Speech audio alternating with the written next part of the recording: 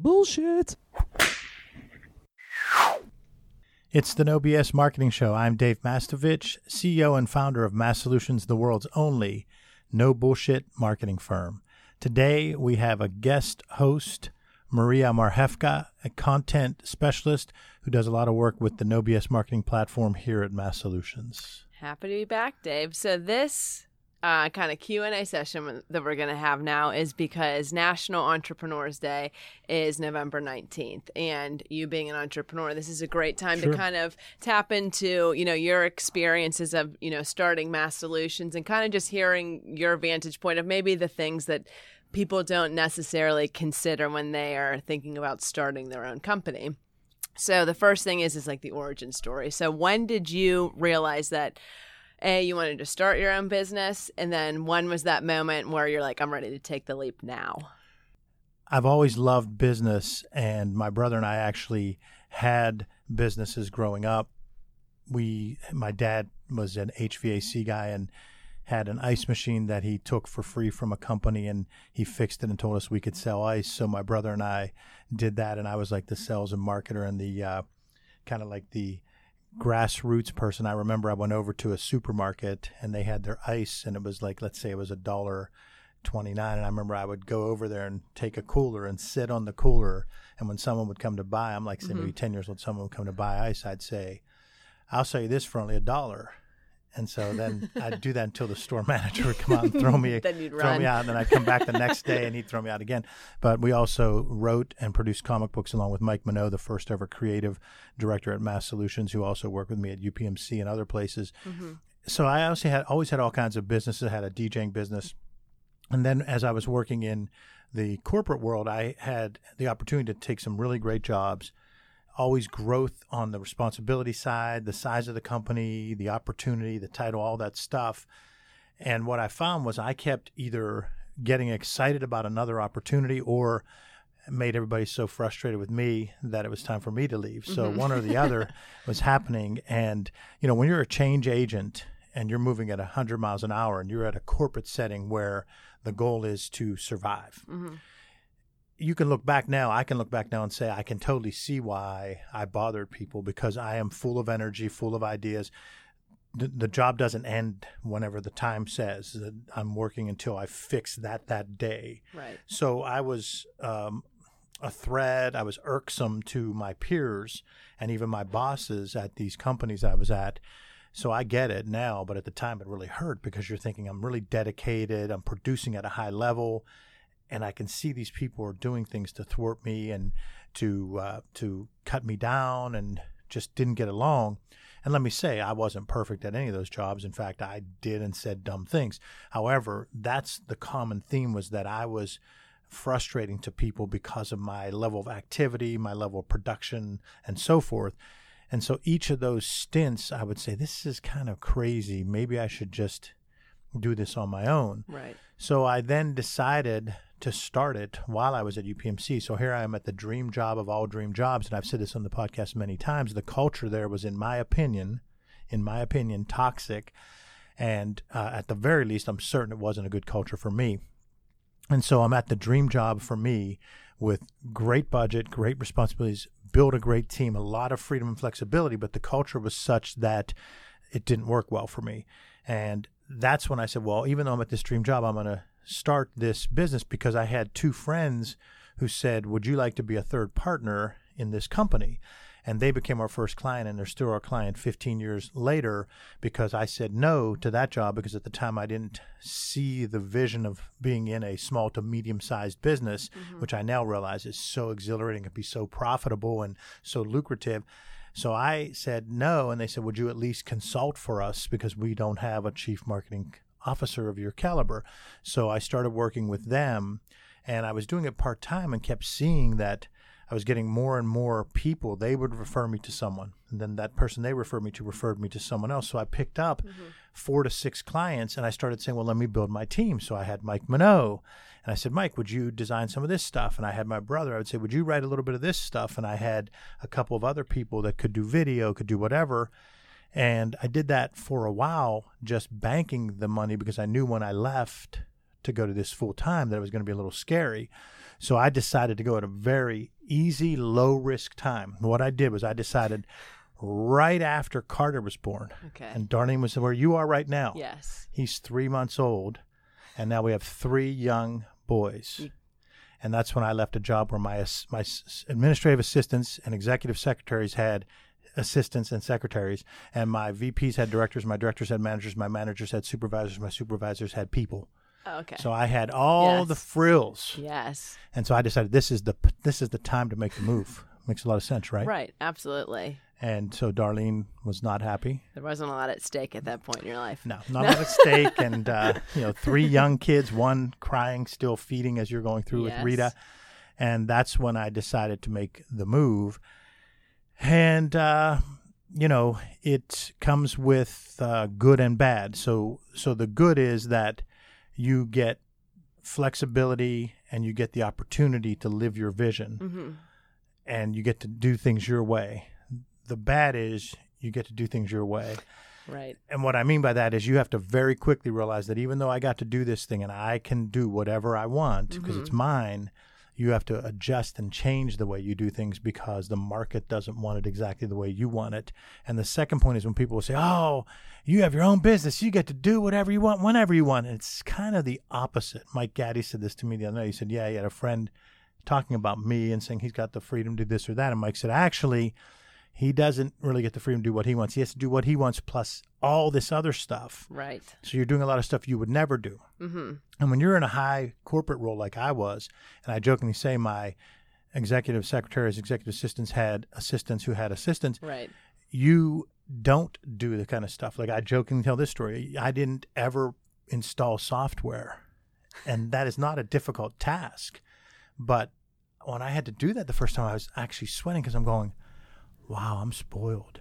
Because when a new computer came in, I walked in and that computer when a new phone came in, I didn't even do anything with the new phone. Everything was done for me because they understood he's one of our highest priced people. We're paying for his mind. We're not paying for him to do this other stuff. Right. Well, that's because UPMCs, Duquesne universities, Monongahela Valley hospitals, healthcare systems, they can do that. They can afford that. But when you have a company like mine, even though it wasn't wise for me to be doing all this stuff because that's not the best use of my time, who else was going to do it? Right. And how was I going to justify saying, well, let's just pay X tens of thousands of dollars to have someone to do that task, and then have someone else for 10, 20, 30,000 to do that task? Well, we're a startup. So you go from not even knowing how to do something basic as installing software back when that was very common. Like now you don't install software, but you used to have to take a disk in, put it in, sit there and watch it go.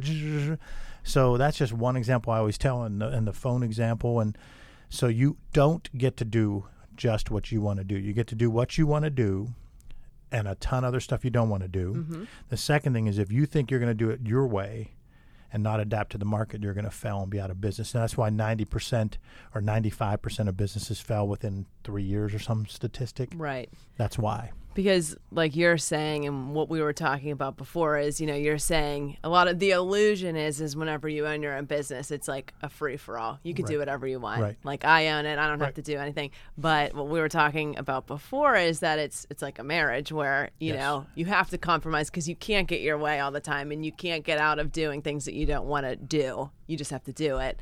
And then like you're saying that a lot of times people fail because they don't push past those little hurdles.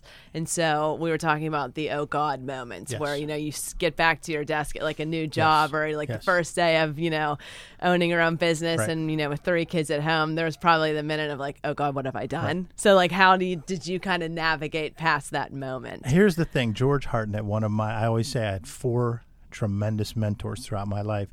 And one of them is George Hartnett. He jokingly said one day when I had left one job and was going to another job, and he said, this is it, man.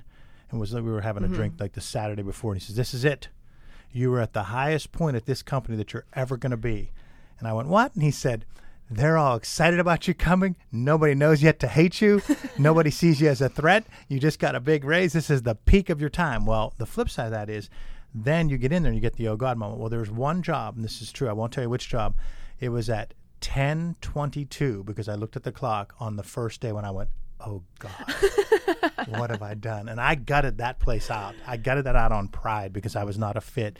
And I went, oh God. And I remember I called Doreen and I said, I screwed up. Should I call them back? Because they tried to double money to try to keep. Should I call them back? And she's like, shut up. So that was, I had the oh God question asked in my head every single position.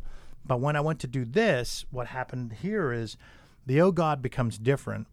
I remember the first year of Mass Solutions where I truly enjoyed almost every task that I did. Mm-hmm. But the oh God moment was looking at the bank account and saying, we're losing money. Now, fortunately, I had built this, kitty, if you will, or this bank of the years of doing it part-time. I just saved darn near every penny of when I was doing it part-time. So I was okay, but you're 3 months into it going, whoa, you're 6 months into it going, we're still losing money. And you're 9 months into it and you're going, we might be at break even. And that's, when I say losing money or break even, it's a little bit different. I'm saying like I couldn't pay myself anywhere near what I would have been making somewhere else. Right. Okay. So that's how the first year was, where you get used to whatever this is you're making. And then you go to do this thing and you can only pay yourself this. And there's this gap. Well, that gap was covered by what I had saved from doing it part-time. But it wasn't until year 2 where I started getting closer. Okay. And then all of a sudden it hits and you're like, whoa, I'm making more than I would be working somewhere else. And not every year, but there were many years of the 15 where I'm like, yeah, I'm actually making more than if I were a chief marketing officer. But then there are other years where like, oh, I'm getting older and I'm making less than I would be somewhere else. So that's the oh God for me here at Mass Solutions more than anything else, because I still, even though I get frustrated, we just had a meeting upstairs and I got a little frustrated. Even though I get frustrated, I can take a deep breath and know that I don't have someone shooting at me from the grassy knoll, which when you're at corporate America and you move up, if someone out there thinks I'm full of it and they're in a corporate management position, they're full of it. You have people gunning for you, and they do it with a smile. They act like they're your friend. They want to go to a happy hour, and they're gunning for you. Right. And when you're vulnerable, whenever they realize you're vulnerable to getting fired or getting displaced, they're a pack of wolves. So that's gone. Now, you have clients mistreat you now, and clients do. They mistreat you unintentionally, so that's painful. But there's nothing, to me personally, for my DNA, there's nothing as bad as in that big company and knowing that peers are after you, sometimes your boss is after you, sometimes your own direct reports are after you, sometimes people laterally that are below you are after you.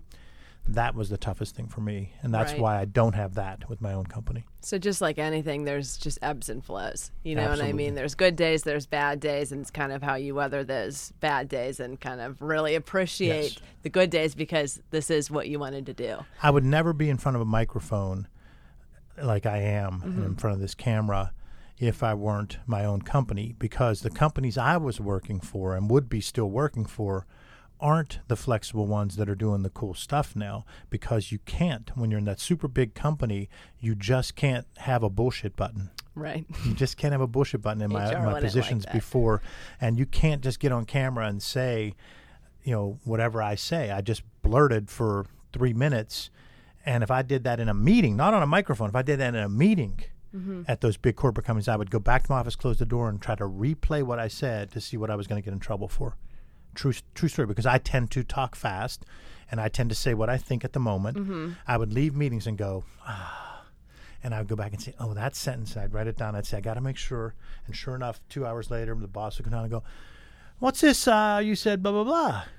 That quick. 2 hours later, the thing I wrote down, someone went to him and told him that I had said that. So you can't really be your true, genuine self. I mean, in some, maybe everyone's different. So like some people kind of like, the rigidity of, living in the 9 to 5, you clock out at 5 and you're gone. Some people are naturally duplicitous, so they like that kind of culture. Yes. I mean, I'm not trying to be mean, but there are some people that like being Machiavellian and they get off on it. And so to them, they didn't go home with a pit. I used to drive to UPMC and I'd get to the tunnels and have a pit in my stomach. Now here I am at the greatest job I could possibly imagine. If you'd have scripted for me 5 years earlier and said, what job would you be doing?